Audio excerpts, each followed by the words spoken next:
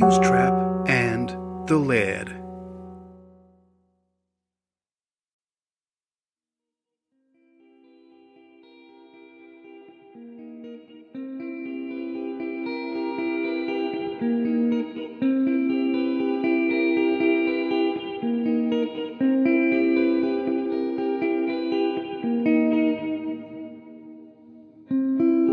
For us, St. Kilda was like one of those children's pop-up picture books. You know, the ones you turn a page and the enchanted paper forest lifts up, then folds neatly away as you turn the page to reveal the next scene. Our pop-up book was called St. Kilda, Architecture, 1850 to 1970, and we were the children.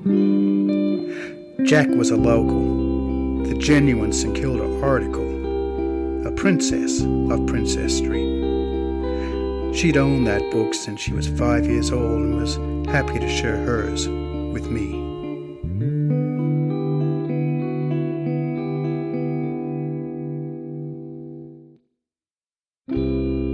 We'd walk the streets late at night holding hands. She'd show me all her old favorites, mansions hidden behind orange brick apartment blocks, workers' cottages with histories from dock worker to artist to pot dealer's shop front. We'd open dusty old pages she'd nearly forgotten, and sometimes discover new treasures for the revised edition we were planning together. It was like those buildings didn't exist unless we were looking at them.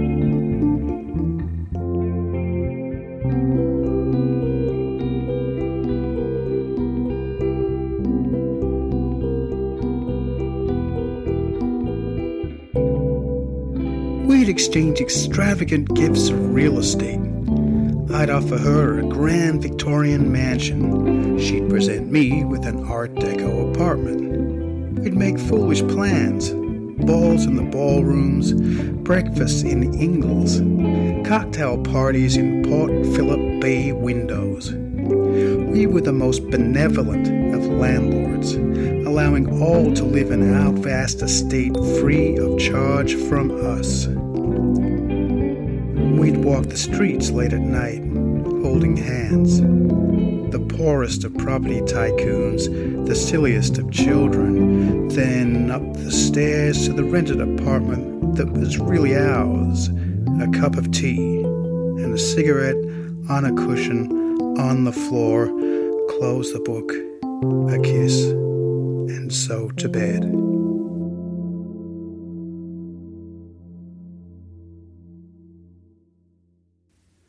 For Jacqueline.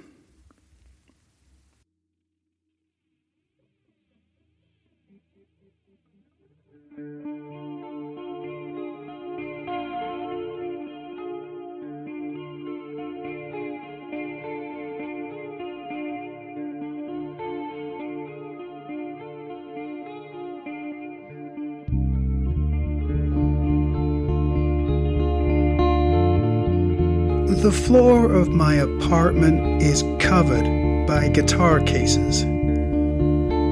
Two guitar cases.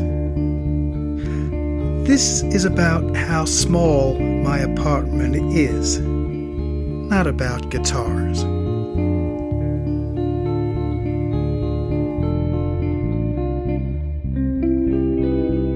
And Mexico can be anywhere. And instead of being rich and pretending we are poor, we can be poor and pretend we are rich and pretending to be poor. And Mexico can be anywhere.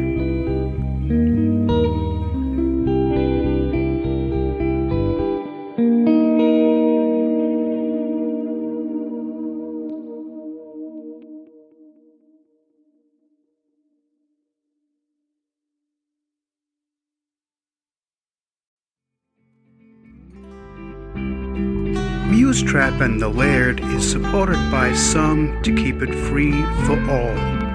For details, please see the show notes.